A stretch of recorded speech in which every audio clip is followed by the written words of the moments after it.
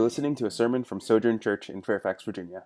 We hope that this is an encouragement to you no matter where you find yourself on your spiritual journey. If you're not already, we would encourage you to connect to your local church. If you'd like to find out more about Sojourn in particular, please visit our website at sojournfairfax.com.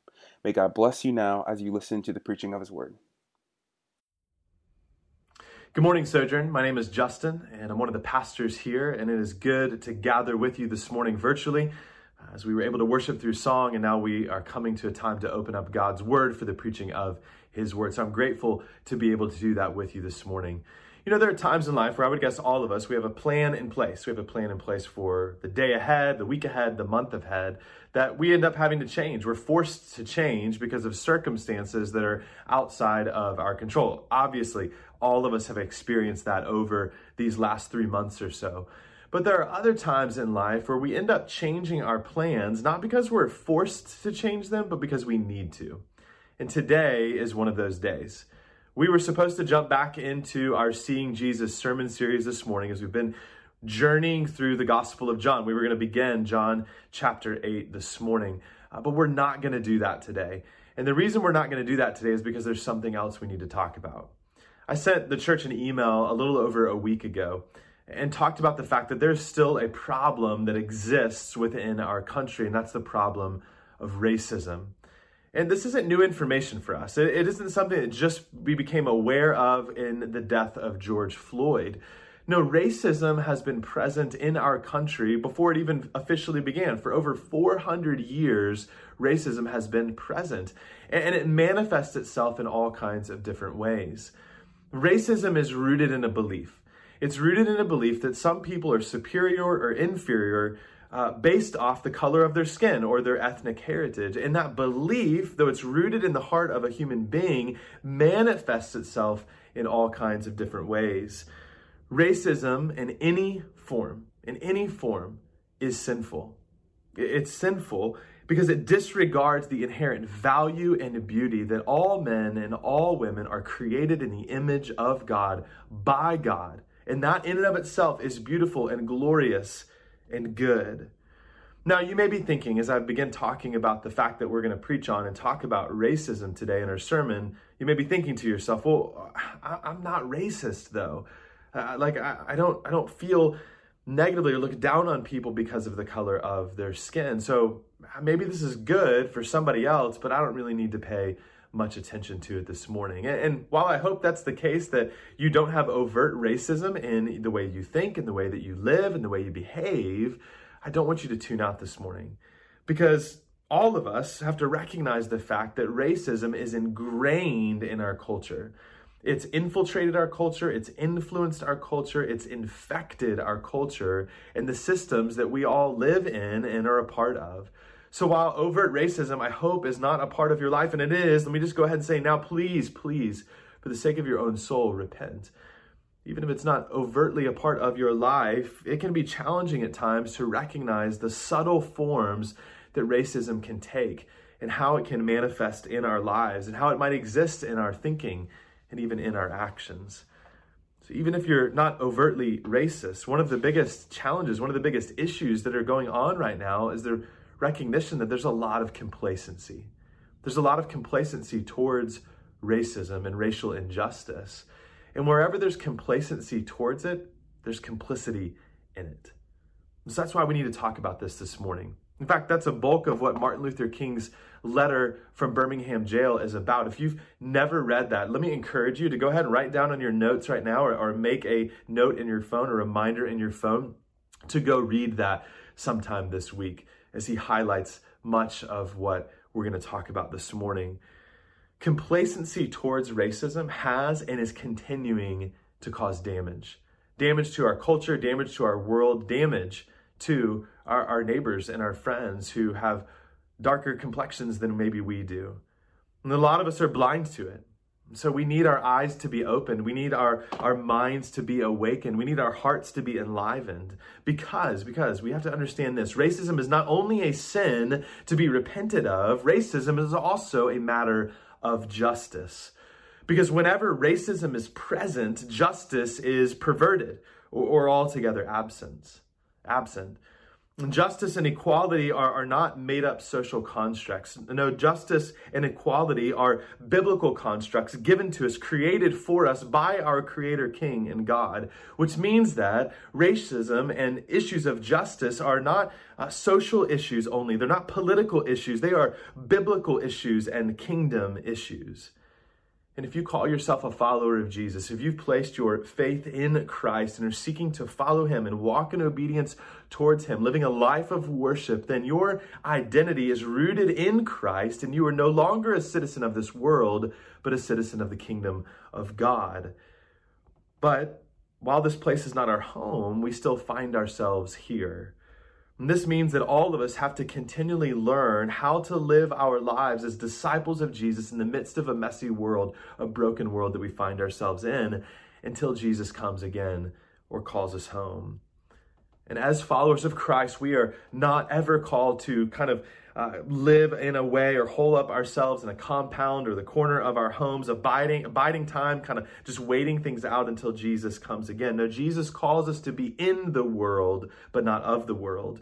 To walk and to live in such a way to be representatives of the kingdom of God, to be and shine light into the midst of the darkness that we find ourselves in.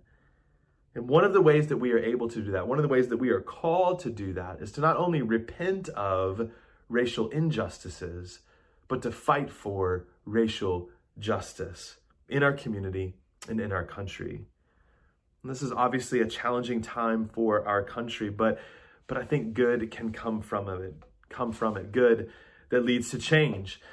And you and I need to hear from God this morning. We need to hear God through the illumination of his word in our life and allow him to direct our paths, allow him to direct our actions as individuals and as a community.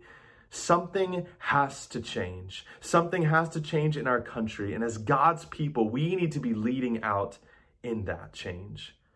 So that means that all of us, especially if you are a part of the majority culture in this country, all of us have something to learn today. All of us have something to learn in the days ahead, and all of us have something to do now. As I was thinking about a text to preach this week and where to go in Scripture that addresses issues of justice, I was reminded that the Bible talks a whole lot about justice. But I decided to go back to maybe a familiar text to some of you because it is a simple yet comprehensive in what it talks about. It just paints this picture of how we can love God and love others as we live life along the way. But regardless of your familiarity with this text, my hope is that God will use it to awaken you in some way, awaken you to not only impact your thinking, but transform the way that you speak and what you do to the glory of God and for the good of others, for the good of our neighbors. Now, I am not an expert on issues of racial justice. I'm not an expert, and to be honest, I sometimes feel kind of unqualified to speak about this, but I know that I must, that God wants me to speak on this for your sake, for my sake, for the sake of our community around us. And so I'm going to trust God in that, and I'm trying to lean into this, and I hope you will too. So let's go ahead and pray. Let's just pray that God would help us to hear from him this morning. So would you pray with me? God, we come before you this morning, and we pray, God, that you would give us help. God, would you open up our hearts and our minds? Would you help us to just be willing to learn and willing to listen this morning? And God, I pray that as we open up your word, I pray that you would change the way that we think, that you would change the way that we live, so that you could use us to bring about change in the community around us. So God, we submit this time to you. Holy Spirit, we pray that you would empower me as I preach now, and that you would allow our church to be unified together to bring about real change and real justice in the community around us. May you be honored today, God, we pray. In Christ's name, amen. We're going to be in Micah chapter 6 this morning. Micah is one of the short books at the end of the Old Testament, so feel free to go to your table of contents. It's not very long. It can be easy to breeze past, but go to your table of contents and find Micah chapter 6. It's tucked right in between the book of Jonah and the book of Nahum. Now, I want to focus our time in on verse 8 this morning. And so you can go ahead and open up to Micah chapter 6, but I'm going to read verses 1 through 8 just to give us a bit of context about what's going on here. This is what Micah writes. This is God's word to you this morning. Hear what the Lord says. Arise, plead your case before the mountains, and let the hills hear your voice. Hear, you mountains, the indictment of the Lord, and you enduring foundations of the earth. For the Lord has an indictment against his people, and he will contend with Israel. O my people, what have I done to you? How have I wearied you? Answer me. For I brought you up from the land of Egypt and redeemed you from the house of slavery. And I sent before you Moses, Aaron, and Miriam. O my people, remember what Balak, king of Moab, devised, and what Balaam, the son of Beor, answered him. What happened at Shittim to Gilgal, that you may know the righteous acts of the Lord. With what shall I come before the Lord and bow myself before God on high? Shall I come before him with burnt offerings, with calves a year old? Will the Lord be pleased with thousands of rams, with 10,000s of rivers of oil? Shall I give my firstborn for my transgression, the fruit of my body for the sin of my soul? He has told you, O man, what is good, and what does the Lord require of you, but to do justice and to love kindness and to walk humbly with your God. In verse 8, Micah, the prophet, speaking on behalf of God, he makes a statement that isn't only relevant and important for God's people then, but it's relevant and important for God's people now. Do you want to know what is good? Well, God has told you what is good. He has told you what he asks of you. He has called you and how he's called you to live. And it's this: to do justice, love kindness, and walk humbly with your God. I want to focus in on that. But before we get to what all of those things exactly mean, I want us to ask a question, because I think it presses in on the seriousness of what Micah is saying here to God's people, to then and now. Why does he say this? What problem is he addressing? See, God's people had been rebelling against God. They had chosen to reject God and sought to worship other things and to kind of live life the way that they wanted to live. But the complexity of their rebellion is they didn't, in their rejection of God, they didn't totally walk away from worshiping God. They kind of tried to do a little bit of both. Worship God over here and then live life the way I want to over here and worship other false gods. It was a syncretistic way of worshiping. And so God sends Micah as a messenger, and he brings this message of judgment and rebuke and correction and even hope for God's people. And it's a message we need to hear today, because we too can be easily taken in by our culture, what our culture finds important, what our culture worships, what it pays attention to, and what it doesn't pay attention to. And in these first few verses of chapter 6, we see God says, I'm indicting my people. I'm indicting you for wandering away from me. He reminds them in verses 4 through 5 who he is and what he's done for his people, that God is a rescuer and a restorer, a healer and a provider, that he's faithful and gracious and merciful and kind to them. This is our God. This is who he is and what he's done for his people. So God isn't heaping religious duty on his people. He isn't heaping burden on them. But the temptation of the people is to respond not in repentance to what God is calling them to and what God's asking of them and what he's showing them what it looks like to live in a particular way. Their temptation is to respond with more outward spirituality. That's what we see happen in verses 6 and 7.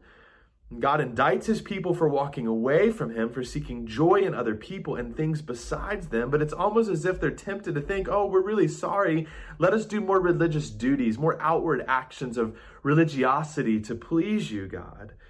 They think that they can maybe do more religious things in order to bring something about and please God in that way. The people's temptation and their response misses the whole point of who God is and what he's done and what he calls them to. See, it's so similar to the Pharisees in Jesus' day that we've been learning about in the Gospel of John. A group of religious leaders that, instead of walking in repentance and listening to the words of Jesus, they sought to continue to walk in disobedience, but to dress up their disobedience, to dress up their hard hearts with more religious rhetoric and action, and not actually listen to what God was calling them to, and to walk with him and live before him in a way that was pleasing. The reality is, you and I can be tempted to do the same thing. As I was reading this text once again, it's startling to me that the words that God says through Micah to his people here could be spoken to much of the American church today. I'm sure we aren't worshiping statues, but we're often tempted to live syncretistic lives where we worship God with our mouths, maybe on certain days of the week, but our actions, the way we live, often show that we are very much a part of our culture, both the good and the bad. Worship in our life, what we give worth to, ascribe worth and value to, always leads us to action. It will influence how we view the world, how we engage the world, what we think about, and what we do. And the reality is that syncretistic worship of the American church has often led it to be complacent and complicit towards issues of racial injustice and silent on opportunities to fight for racial justice. Which brings us back to verse 8. Let me read it again. Micah says this, "He has told you, O man, what is good.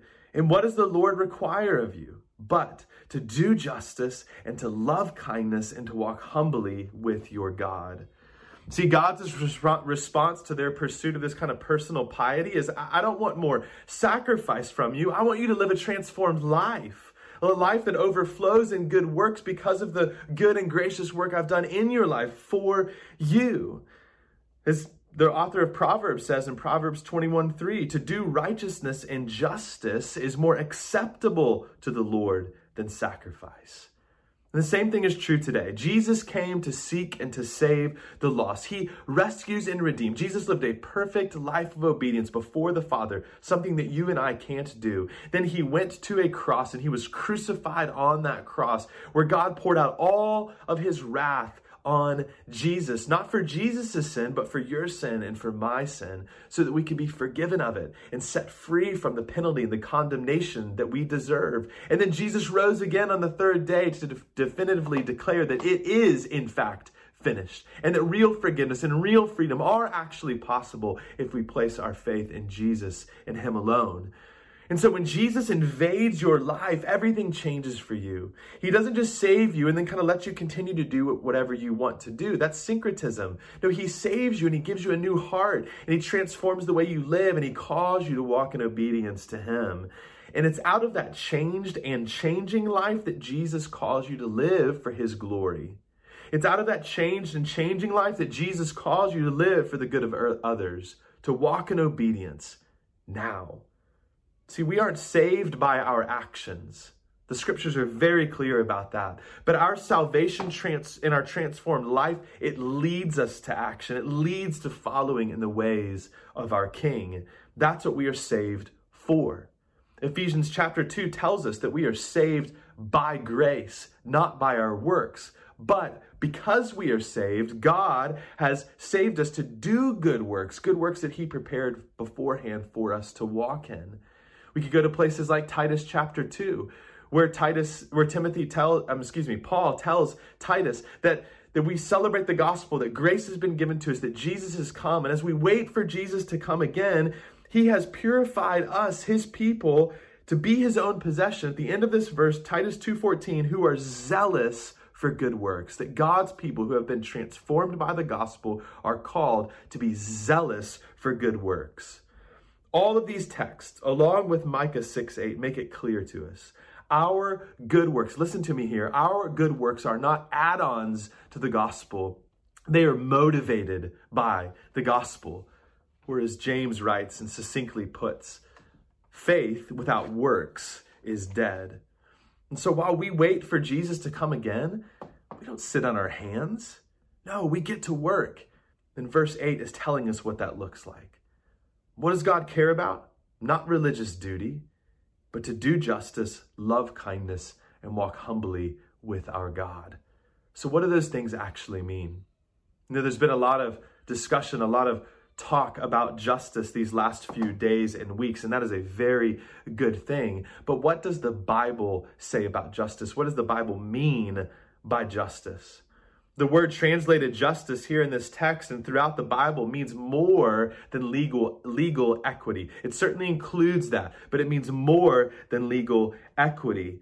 Biblical justice is very much tied to biblical peace, or the Hebrew word shalom, which is more than just the absence of conflict. It means harmony and wholeness and fullness and completeness. It's what we lost when we rebelled against God, and it's what God will restore when Jesus comes again and brings about the new heavens and the new earth. And as has been stated widely and loudly, and it is very true, when there is no justice, there is no peace. When there is no justice, there is and cannot be any peace. And so when Micah calls us to do justice, what he's calling us to is to the fair use of power. The fair use of power from the individual level to the level of the judiciary to the level of the governing authorities. It's a call of just treatment towards others or right treatment towards others that's rooted in love and rooted in the belief that all men and women are created equal. All men and women are created in the image of God and therefore are inherently valuable. Now, Micah 6:8, when it talks about doing justice, doesn't speak specifically to doing racial justice, but it certainly includes that when we think about the idea of what biblical justice is. But as one pastor puts it, Micah doesn't just say here, it doesn't say at all, talk about justice.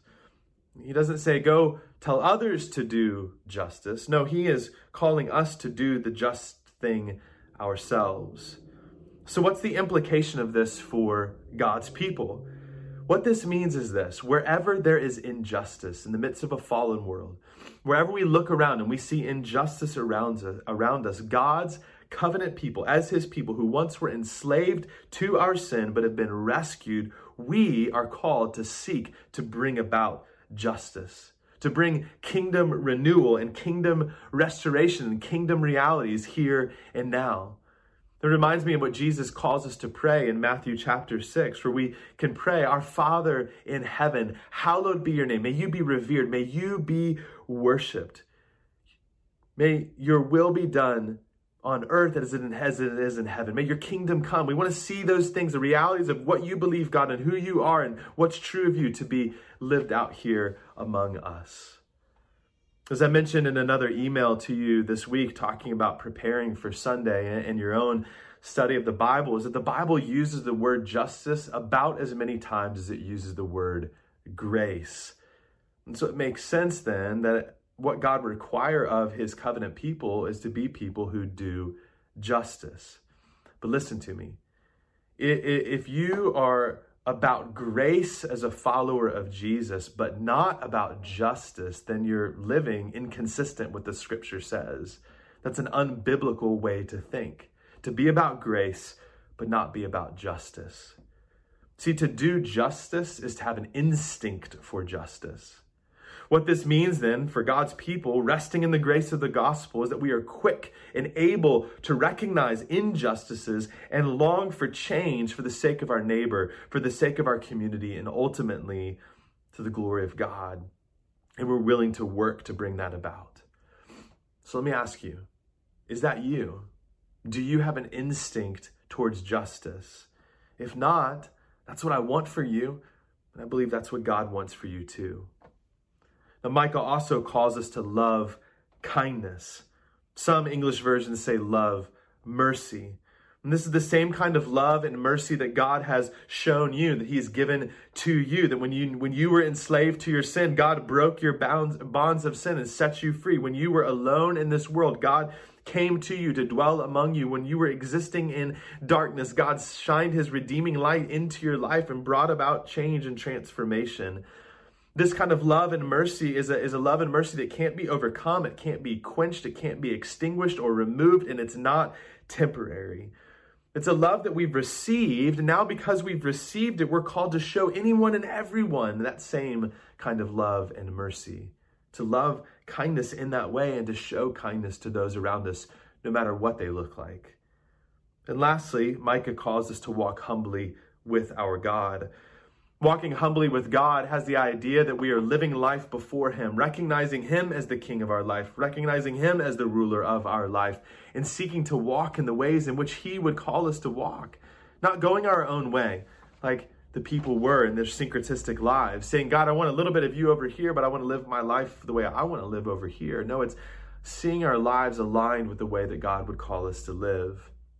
Some people have actually said that Micah 6:8 really summarizes all of the law and the prophets. And King Jesus would agree. In Matthew chapter 22, Jesus summarized all of God's commands in two phrases: love God and love others. That is what God requires of you. That's what he requires of you. And it is possible to do that only because of what God has done for you in Christ, rescuing you and redeeming you. See, we need to understand something here.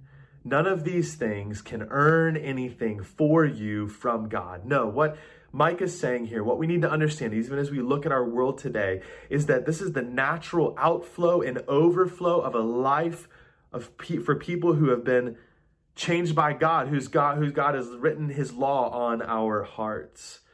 Our gracious salvation in Christ, it leads to transformation, that leads to obedience. In this case, simply and succinctly, to love God and love others because he first loved us. And so let me ask you, how are you, as a follower of Jesus, striving right now to do justice, love kindness, and walk humbly with your God? How are you striving to live those things out in your own life and in community? This past 2 weeks have been challenging for our country. And my guess is that some of you, or maybe some of your friends, have been wondering, why are we seeing this reaction this time? The death of George Floyd is significant. It's significant because he is an image bearer of God who was killed by police officers while in their custody for no reason. But what we're seeing in our country right now is that the death of George Floyd, as one writer put it, ignited tinder piled up by centuries of systemic racism in America, strained and broken relations between police and the Black community, and economic disparity. See, we need to understand and acknowledge something. Racism did not end when the Civil Rights Act of 1964 was signed. No, racism is alive and well today, which means that injustice is right in front of all of us.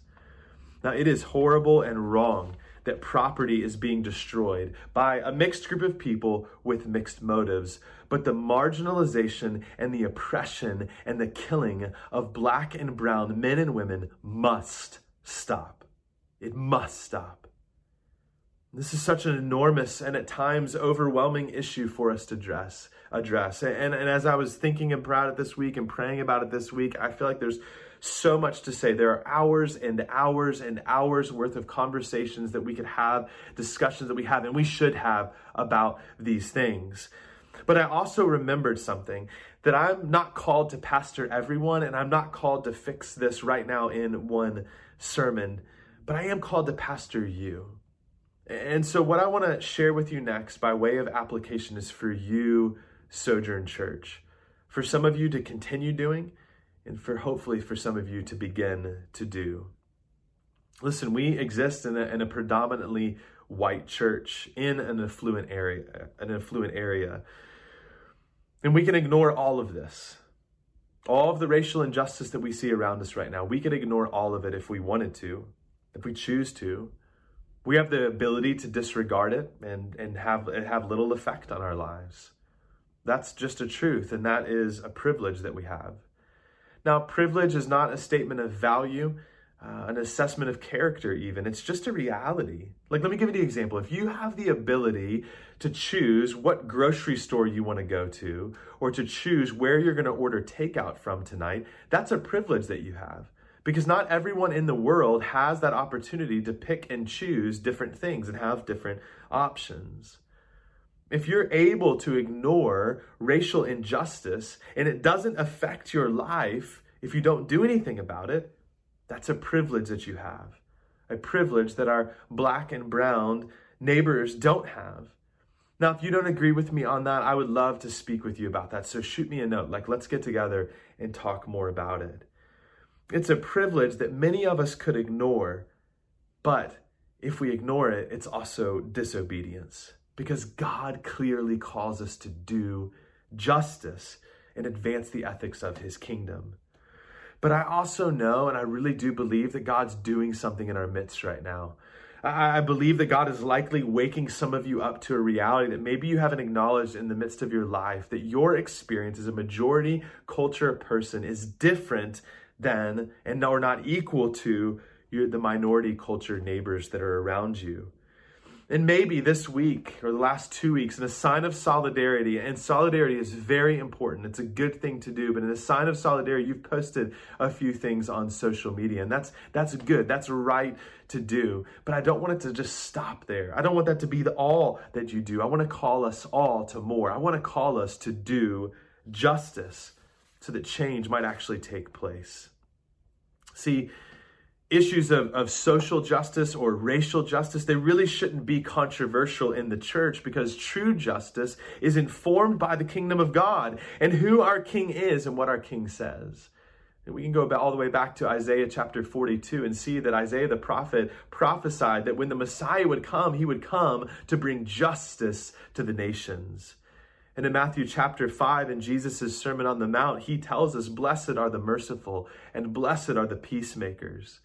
See, Jesus is our only hope for true and lasting justice. This Messiah, our Messiah, when he comes again, he will come to make all things new. He will come and there'll be the fullness of forgiveness and restoration of all things, but also the establishment of justice throughout all of the earth.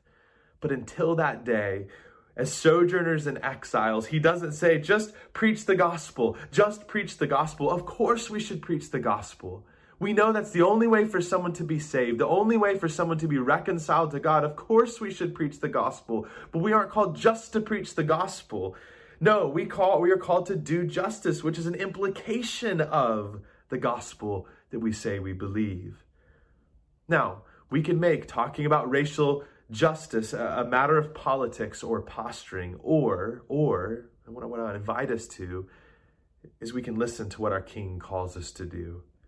If you are in the majority culture, like I am, you don't always know what to do. I don't always know what to do. But hear me on this. Our silence is deafening. Our silence on issues of racial injustice is deafening.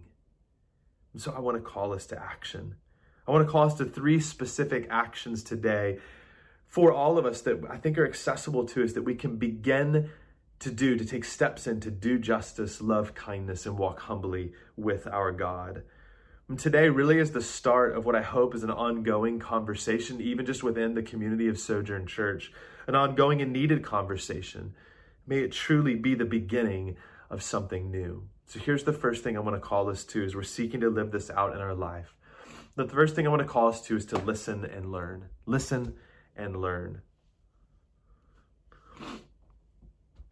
My perception in our church, as I look around at our church and think about interactions and conversations that we've had over the years, is that our church generally, if not all of us, are anti-racist. We're pro-justice. We can look around at our community right now and see the fact that there are problems within our culture when it comes to racism and issues of racial justice, that there's a need for change. But my sense is that most of us, or at least a lot of us, are moderately to significantly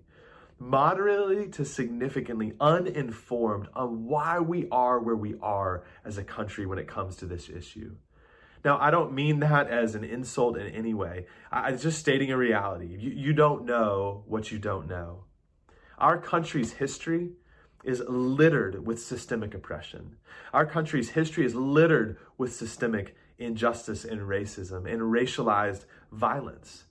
So let me ask you, do you know about those things?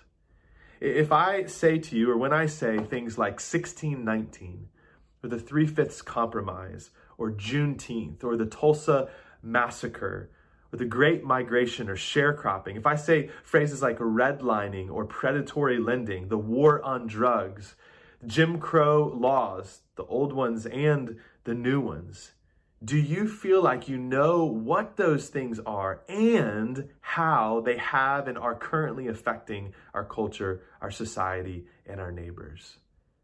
If you don't, that's okay. Often we weren't taught these things in our schools. But let's not stay in a place of not knowing. Seek to learn. Seek to understand the history of these things that have taken place in our country. See, because if we don't know why we are where we are right now, then no real change will take place. No real change will take place in the systems that are contributing to the problems of racial injustice. No real justice will be done. But let me also encourage you not just to learn history. That's very important. But don't just learn history to begin to take steps to doing justice. Listen and learn from people of color. Here's a brief list of a few writers and pastors, professors, and influencers that I encourage you to look up. Read their books, read their blogs, follow them on social media. People like Eric Mason, or Charlie Dates, Amisho Baraka, Justin Giboney, Christina Edmondson, Jackie Hill Perry, Thabiti Anyuwable, Jamar Tisby, Brian Stevenson, Dahadi Lewis, Sung Chan Ra. Follow those people. They're saying a lot of good things right now that we need to listen to and we need to learn from. Now, you can also, and I would encourage you to, certainly talk with your Black and brown friends and coworkers and neighbors, but let me caution you, many of those friends of yours, they're exhausted. They're exhausted from all that's going on. So let me encourage you, don't put the burden on them to enlighten you about all that's going on. Get to work on your own. Do some work on your own. As a church, I want to invite you to do something very practical. There's a few of us that are going to get together to begin to read this book. It's called The Color of Compromise by Jamar Tisby. And we're going to read this book together and to discuss it with one another over the coming weeks. And it's a book that talks a lot about the history of racial injustice in America and the church's complicity in it. And I really believe and think that it'll be a good place for a lot of us to begin to take steps toward doing justice and loving kindness by learning and listening. And so I'm going to send an email out later today for you to have some more information about that and actually to be able to sign up to join this group for discussion. Sojourn, we need to acknowledge something, that our country was built on the back of slaves. And we are reaping the consequences of that today because we haven't often acknowledged all of its effects in our world and in our own lives, which leads to my second action item. The first one was listen and learn. The second is repent and lament. Repent and lament. See, once we begin to acknowledge our past as a nation, we should also begin repenting of it in order to do justice and love kindness. I've heard a lot of stories this week, firsthand accounts, and seen multiple people over the last few weeks say things like, I am sorry. I'm sorry. Forgive me for my complacency, for my doubt. Forgive me in turn for also my silence. It is inexcusable, and I want to do better. And let me also say to our sojourners, people that are a part of our church, that are members or attenders, that are people of color, thank you for bearing with us. Thank you for bearing with your other brothers and sisters, your white brothers and sisters who maybe haven't asked you questions, who haven't sought to learn, who've been complacent or silent. Please forgive us in that. We want to do better, and we want to come together to be unified to do justice for all people, regardless of where they're from or what they look like. In the midst of our repentance, in the midst of your repentance, let's also remember that God calls us to weep with those who weep. So let's lament together and cry out in prayer together, how long, O Lord? We come together in the midst of our repentance to also lament and pray and plead with God to bring about change in our country, asking him to do what only he can do in and through his people. The third thing, and our final action item I want to call you to, is short, but not insignificant. So listen and learn, repent and lament. And the last thing is speak up, speak out, and get involved. Speak up, speak out, and get involved in larger movements of racial justice.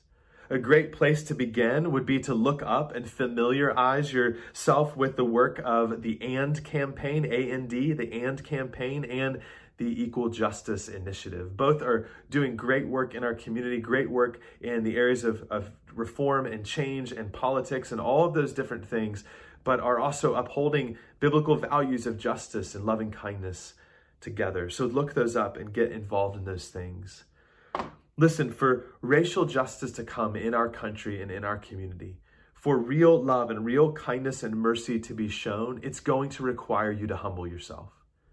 It's going to require you to humble yourself to say, I don't know, but I need to know. I don't know, but I want to know and I need to learn. It's going to require you along the way to give things up. But you know what? That's the nature of the outworking of the gospel in our lives. We are called to consider others' needs as more important than our own. Jesus displayed that for us. He modeled that for us by humbling himself to the point of death, even death on a cross, laying down his life for our redemption. And so we can do the same thing, humbling ourselves, considering the needs of others more important than our own. So my hope for you and for us is that we will be faithful to what God has called us to, as an overflow of the gospel in our lives, to love God and love others by doing justice, loving kindness, and walking humbly with our God. Sojourn, there is so much more to be said, that we could talk again about this for hours and hours. So much more work to be done to bring about true racial justice in our country. But I'm hopeful. Something feels different right now. Something feels different about this time, and I hope that's the case. As Amos chapter 5, verse 24 says, "Let justice roll down like waters and righteousness like an ever-flowing stream. Yes, Lord, make it so in this place." Let's pray. God, we come before you and we plead and pray, God, would you help us as a community to do what you've called us to do? Help us as Sojourn Church to do justice, love kindness, and walk humbly with you. God, we pray that you would empower us to do the work you've called us to, but that would begin, we pray, God, with forgiveness. God, forgive us for our complacency. Forgive us if we've had racist thoughts or feelings or actions. Any of us, God, we pray that you'd forgive us. And God, we pray that you would change our hearts. Lead us, God, to bring about justice in our communities. Lead us, God, and use us, God, to bring about change in our communities. Not some weird justice, but a biblically rooted justice that's rooted in treating people fairly and rightly because they are created in your image and seeing them as beautiful and valuable and equal. God, I pray that you would empower our church to do that, and you would empower the American church to do that. And at this time, God, that you would bring significant change in our world, that the next generation of people, the next generation that we're raising up right now, would know only about racism from history books, not from real experiences in life. God, would you do that work? We pray and we plead. And we pray all this in Christ's name. Amen. Grace and peace to you. Thank you so much for listening to this sermon from Sojourn Fairfax. If you have any questions, please feel free to email us at info@sojournfairfax.com. Go in peace.